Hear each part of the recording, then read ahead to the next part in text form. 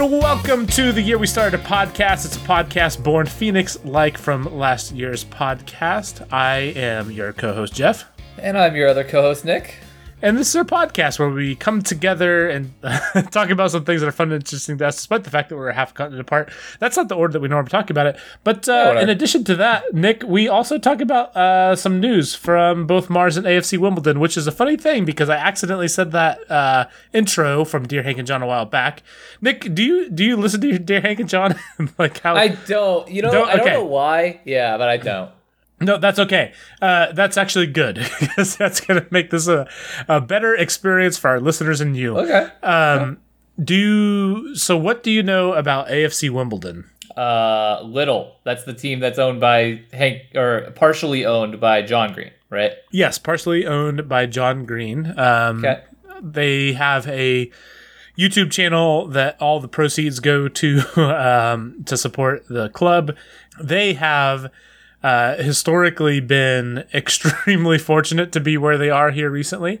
To give you the briefest of brief overviews of how they've gotten to where they are now, they were a club that was moved somewhere else, and the place that the club moved from wanted to still have a team, so they created a fan-owned team that started up through the ranks of football over in Europe and has now gotten to the point from an amateur league all the way up to now a big grown-up league in the third tier of English football or something like that. Because they have a relegation and promotion system, right? Where they do basically. Season? Yes, exactly. So if you are in the bottom four or something like that, you get relegated down to the league below, and if you are in the top couple, you get promoted up, or if you're in the top like 4 or 5, you have the opportunity to participate in a tournament to get promoted to the league above.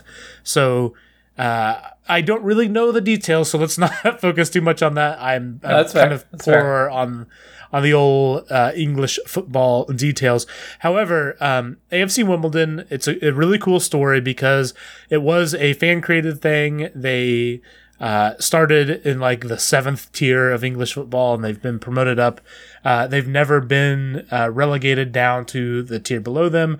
However, recently they've gotten to the point now where they've kind of outperformed themselves to some extent, in the sense that they are the lowest budget team in the league that they are in now. Hey. Which causes challenges. They recently, though, were doing well enough that they were able to rebuild the stadium in their old the old area where they used to exist, called Plough Lane, and it is now done, and they've started playing in that stadium. However, Nick, I'm not sure if you're aware or not, ticket sales in London football stadiums are a little bit down. That does check out, right? That does. I see. Okay, continue. So, if you're thinking of this from the standpoint of an owner, you've been very fortunate, or I guess all the fans are owners, but like from the team manager, you've been able to rebuild a stadium that is beautiful and now in an awesome area that will be able to bring in a lot of revenue. But that costs a lot of money, and there's not a lot of people to be able to currently bring in that revenue stream. So until people are allowed to be in the stadiums, that's going to be a bit of a challenge. Yeah. But this is the first year that they've had their stadium back in their old place in Plough Lane, and they have absolutely struggled all season long. Are they going to get relegated after getting that fucking so that was the thing, is like it was so heartbreaking to see them like get to the point where they finally have the revenue stream to put together a good team, and they're like freaking last place or close to last place all season long. But Nick, are they on like a crazy tear to stay alive?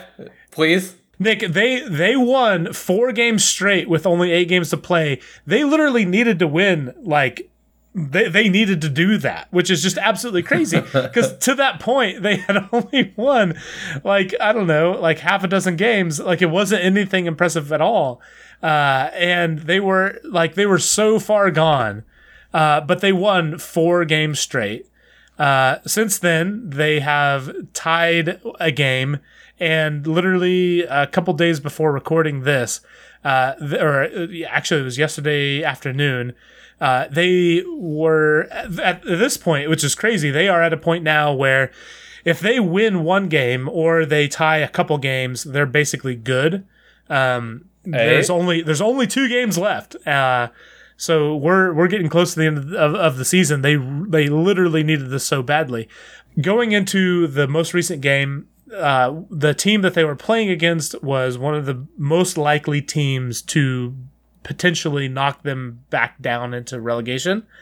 And they were losing to them the entire game. And Nick, I'm not sure how familiar you are with soccer rules, but at the end of the game, they have stoppage time. Because of like injuries and stuff like that, or like just general, I don't know, weird soccer stuff. Soccer's a weird sport. Just weird soccer stuff, as it is. Yeah. But anyways, at the 97th minute, they scored an equalizer goal to tie the game, which is just ridiculous. Like, they have not played this good all year. They did actually switch managers or coaches. Maybe, I don't know, like 4 weeks ago, I want to say, or something like that, which is really, really cool. The guy that they promoted to be coach of the team has been with AFC Wimbledon, like from the rebirth that they had.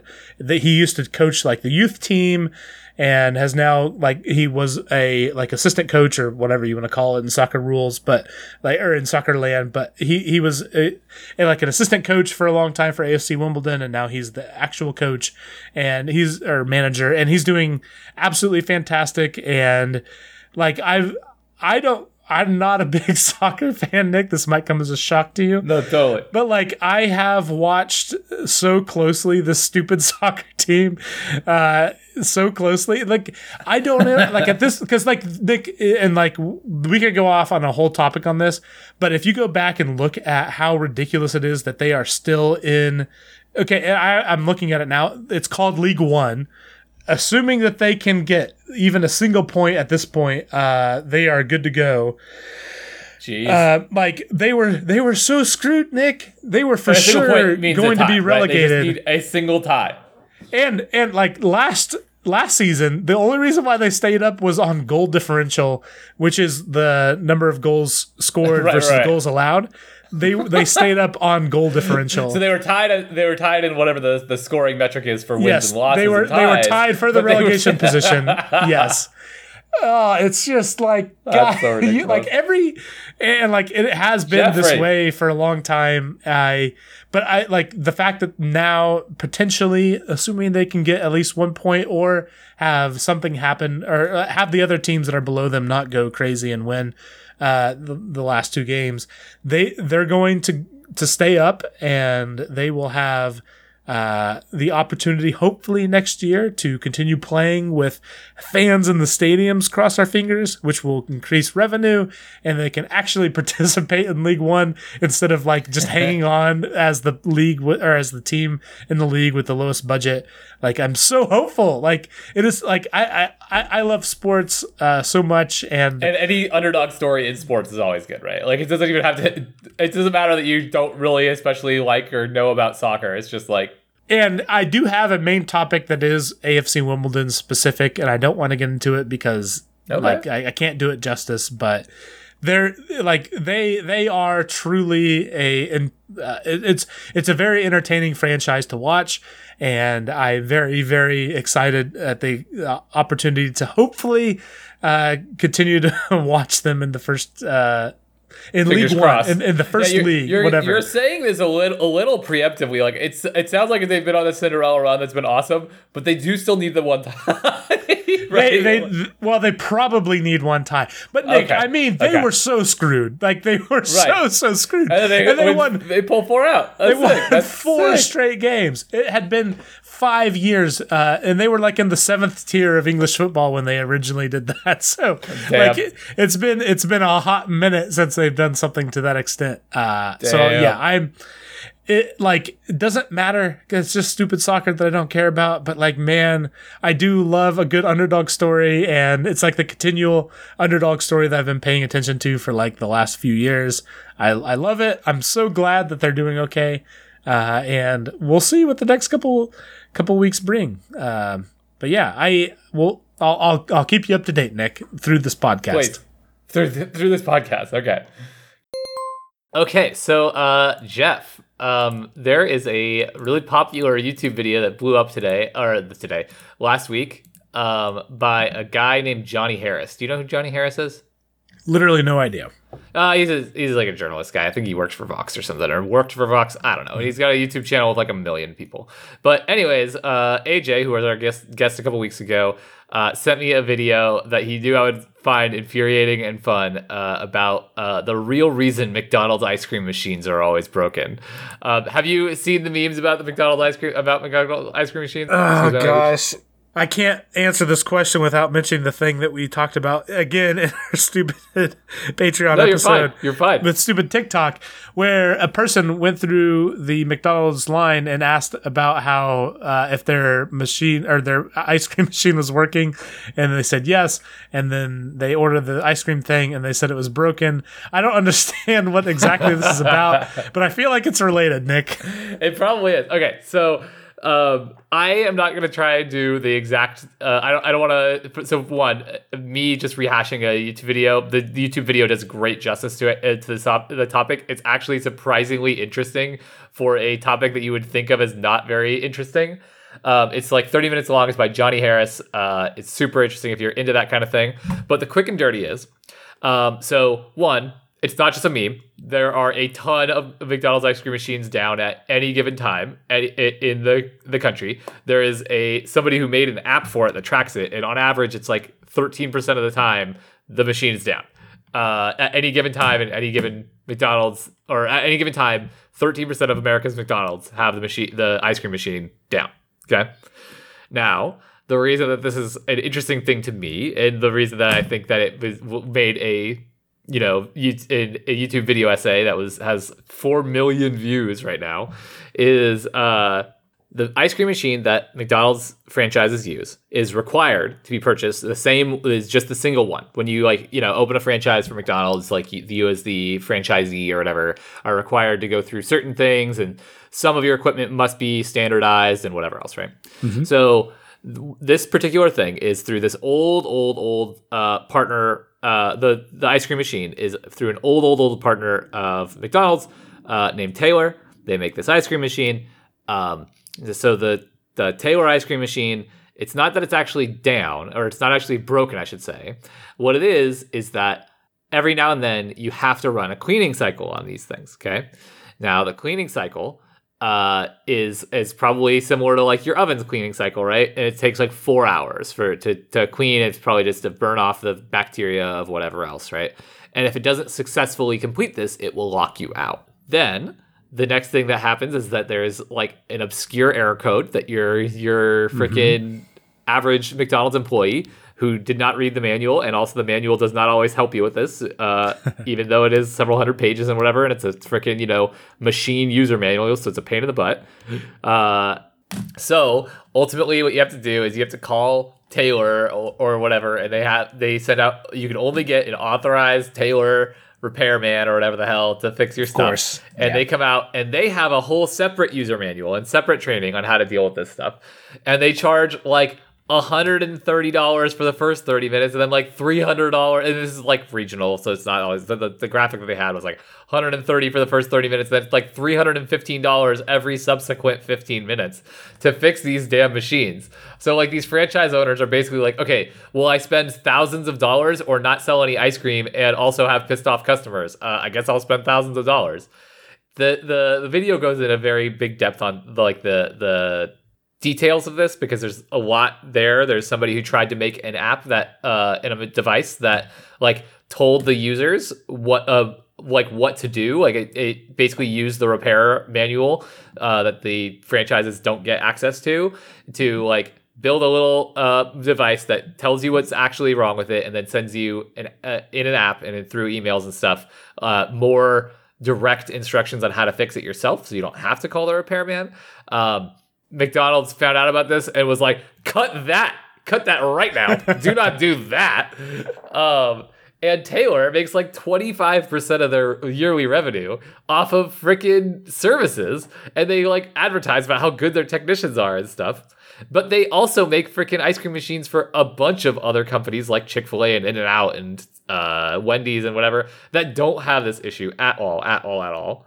And the thing that I thought about and the thing that AJ brought up to me is that this is just planned obsolescence, and it's like the worst thing in the world about tech is planned obsolescence. And it's like, this isn't planned obsolescence in terms of it going obsolete, but it is planned failure so that they can charge you to fix it. And it's been the same machine since like 2003, Jeff. Why do they have to, like, they could have fixed it. They could have sent out a software update. They could have changed the practices. They could have made the repairs more universal. They could have just made a new freaking ice cream machine by now. It can't be that hard to make it more accurate. Gosh, you're making me. Oh man, Nick. Jeff, I want to let you know, but like, I'm not saying this to be mean to anybody who buys a franchise, because like, I don't have anything against you, but like, my sympathies don't usually go to like the restaurant owner of when it comes to like, well, the tech is like, it's not fair to their bottom line. But like, dude, what a ripoff! They get charged. They have to spend thousands of dollars to pay a repairman to come when they already paid to fucking have a franchise. I'm so upset for them. It's so dumb. Oh my gosh. Man. Yeah. We could have an entire podcast about this. I think that planned obsolescence in tech is, I don't know how else to say it other than a bad thing. Like it is not good. I think it is good for companies and profit margins and etc. But I feel that is very much not the case for the average consumer. I Googled planned obsolescence legislation for the United States.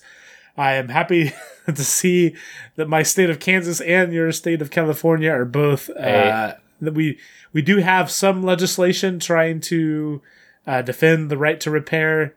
Because I guess I should say, like, yeah, the right to repair stuff is super important. Like this goes like, okay, I have an iPhone. Yep. iPhones are notoriously horrible at their ability to be repaired by anybody. But I mean, even people that do it professionally for a living, like there are certain things that are just not great about that. And the industry is definitely moving toward a direction where that becomes more and more the case. That isn't by requirement. There's no reason that you can't replace a battery in a modern day smartphone. But batteries are cheap as hell. They're so cheap. But it is by design that is very difficult / impossible to do. And I think that is so messed up. Like, and it's by design that you have to go through an authorized repair person. Yeah. Otherwise, you void your warranty. And some of your devices will even flag you for doing so. They will recognize, hey, that's not a approved first party product that you put in here. I will shut down now. You shouldn't have done that. That was mean. And it's not okay. And not okay. Not to mention, there are purposeful software versions of this where Apple has done this, and very many other software companies have done this sort of thing where they will throttle performance in the quote unquote benefit of battery life to make things perform worse. Jeff, I just want to interrupt and I'll tell our listeners. So I used to work as a computer and phone repair tech back when the iPhone 6 got this, when this became like a controversy. Let me tell you, people weren't happy about it, Jeff. They were not happy at all. Yeah. I don't want to also take this time to just dunk on Apple over and over again. I think Apple's had a lot of really high profile cases of this, but let me tell you, most freaking tech companies would love to throttle you so that you're like, oh, well, it's been my 2 years. I guess it's just time for me to go get the new phone or the new laptop, because 2 years is too long to have a wonder of technology. Yeah, and I like the thing is, I do feel like that there is benefit in tech companies like Apple or etc. like being able to convince people that they should buy the new shiny thing because that encourages people to buy things that then result in revenue that then results in the ability to innovate and we have better products. Like that iterative process is good. But I agree. I do feel like that should be because the tech is better, not because the thing that they bought 2 years ago is now crappy. And artificially crappy is the thing, especially that really sticks. It really does. And I will also say on the there's an environmental side too that stinks a lot. There's an environmental side that stinks a freaking lot because e-waste is like huge. And this isn't just, I mean, this isn't just tech too. I mean, you can see this in cars as well and stuff like cars, but just, I mean, we recycled a boatload of old products on trade-ins or on like just like, oh, it's defunct because you broke the screen and it, you don't want to buy a new screen, you want to go upgrade now, cool, okay, we'll deal with this hunk then. And like, hopefully we, like where I worked, we had a e-waste program and like we could theoretically recycle a lot of it, but I don't know how much of it was actually getting recycled. I mean, even if you told me like 50% of it is, that's great, but then there's 50% that's not, and it's, a lot. So to round out this evening's recording, Nick, I would like to talk about Judith Love Cohen. Do you know about Judith Love Cohen? I don't think so. First off, I just want to say, like, and I think this could be an entirely other topic, but women in STEM careers is a thing that has been a continual struggle for, honestly, our country, but also like everywhere. Like it's like totally. Which, if you're not familiar, what is it? Science, technology, engineering, math? Is that STEM? I believe so. Okay. Believe so. But the involvement of women in those sort of careers has always been a thing in our country that has not gone super well. And I like to highlight things where people kind of push against that grain. So she's a very interesting person and is a very interesting person that has worked in an area where I find very interesting, which she was a part of the Apollo program, specifically Apollo 13. I will get to that in a second. But so obviously there's definitely a reason why I know that she's done the work that she's done. She originally was a electrical engineer, but then kind of transitioned into the space sort of stuff. And she worked on the Hubble Space Telescope team. She worked on the tracking and data relay satellite team, which again is a whole other conversation. But she also worked, like I said, on the Apollo space program. Can I just say that the Hubble Space Telescope and the Apollo that's a pretty good resume. Like those two items are pretty good resume. And like it really is crazy. She also was a very talented on the like kind of performing arts like front too. Dang. Okay. She did ballet sort of stuff and opera. That's kind of rude of her. That's kind of rude of her to be both like into successful with STEM and also creative and artistic. Like, could she leave a little bit for the rest of us? Because I didn't get both of those. I'll tell you that. Some of us get neither. Yeah.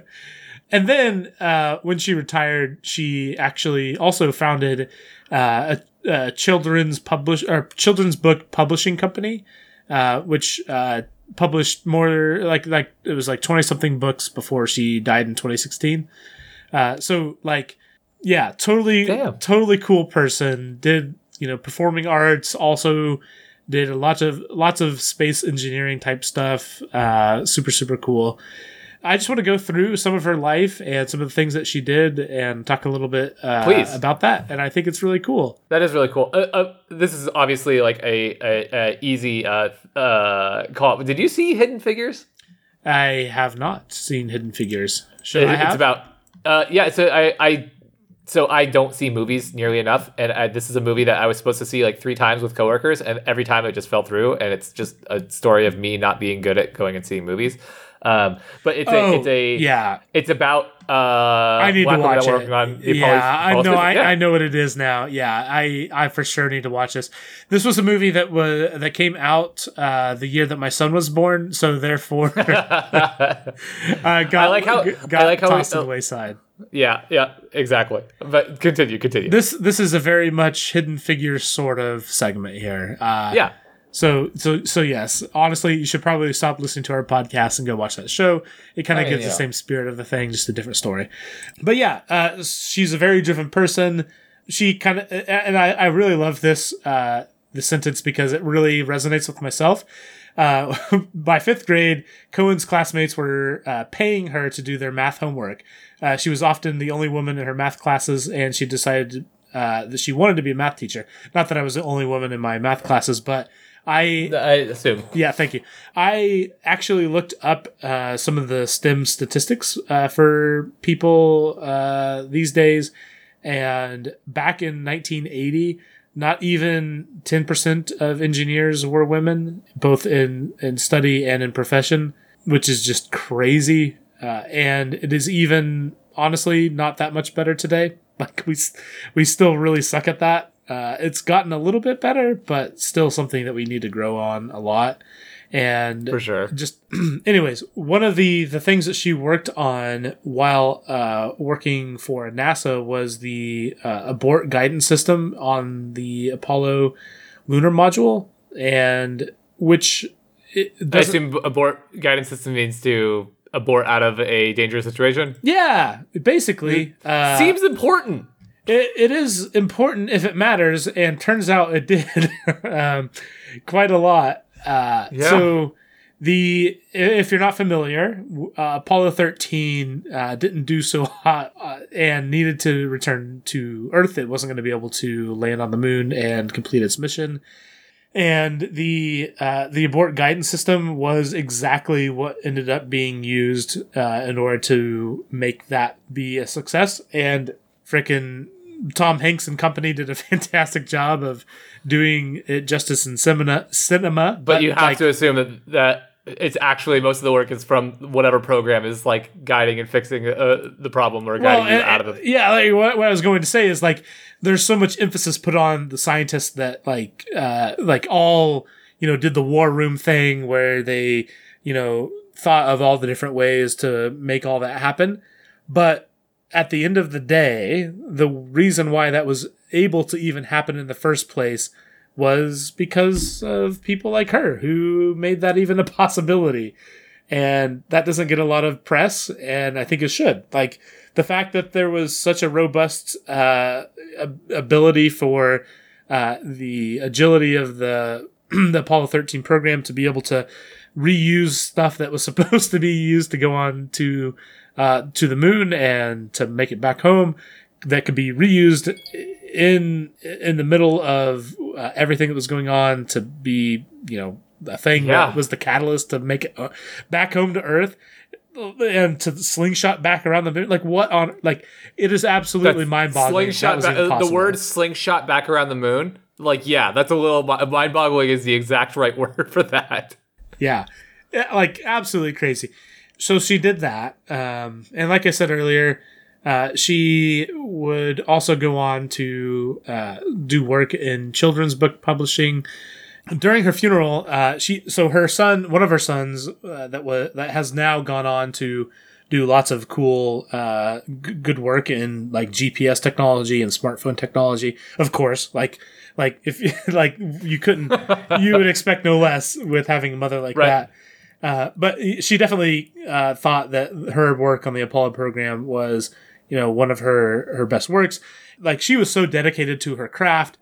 He shared one of the stories about how this wasn't specific to the Apollo crisis, but when she was working on the Apollo program, she had started working on some stuff and was working on a problem, but she was pregnant at the time, and went to go have a baby, and she printed off, like, she went to work on the day that she had her child. So she went to work, printed off the stuff that she was working on currently, and while she was in labor and the day after, finished the problem and sent it off to her boss, like the solution to everything. And Nick, what a badass! What, like, totally badass? Yes. The kid that she gave birth to during that story, Nick, was Jack Black. This is Jack Black's mom. Hold on. I just want to put out. So the one brother was freaking was a scientist who worked on GPS and smartphone stuff, and also Jack Black.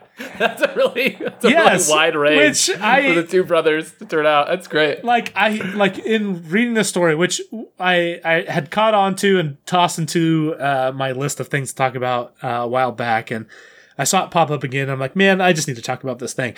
I think that is so interesting because, like, if you're young Jack Black and you have the most badass mom ever, and you have your older siblings that, like, one of them is like this crazy just want to do your own thing, right? And she is a person who participates in ballet and, like, knows this, like, the artistic side of things. That's a good point too. And is now, like, later in life doing children's book stuff.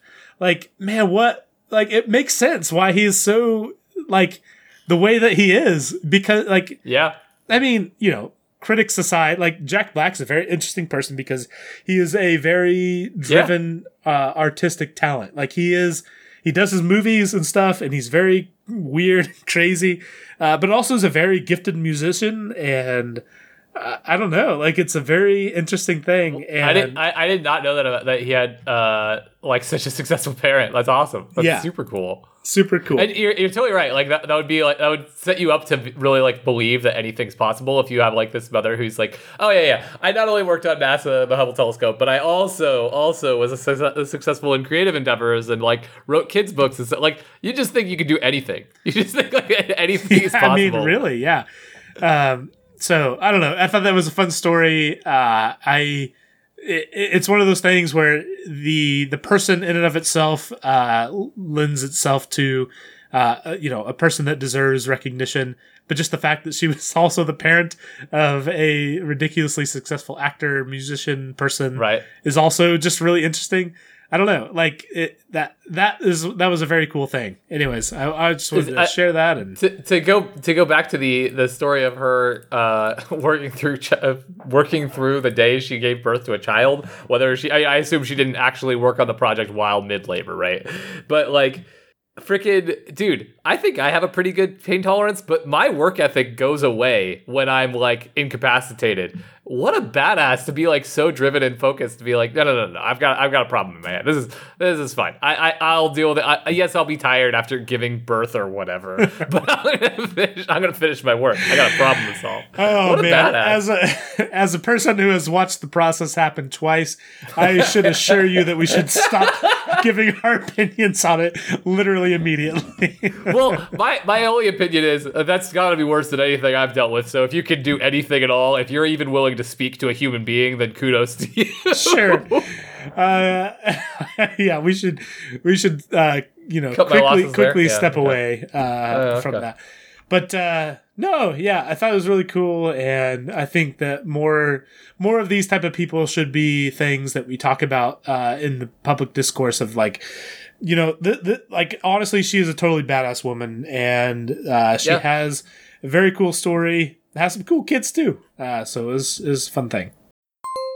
If you enjoyed the show, like we mentioned at the top, we have our Patreon-only podcast. The year we started another podcast, really cleverly named. You can support us at patreon.com/TYWSAP, TYWSAP. But most importantly, you can share this with a friend. That is how we grow this thing. There's literally almost no podcast that I listen to that wasn't something that somebody had mentioned to me at some point that I should check out. So if you can and are willing, please share that with a friend. You can also follow us on Twitter, Facebook, Instagram, TikTok, YouTube, anything, honestly, other than Snapchat, at TYWSAP, TYWSAP again. You can enjoy all of the fantastic constant updates that we always do very consistently on all those social media channels. Like we're so active always. You know me. It's me, really. It's all my brainchild. You're all welcome for my constant activity. The end. Nick is our social media manager, so if you have any complaints, please direct them toward him. Hold on a second. But yeah, of course, all those things aside, so thank you so much for listening. And Nick, thank you so much for taking the time and potting with me. You're welcome. This has been the year we started the podcast. Thank you for listening.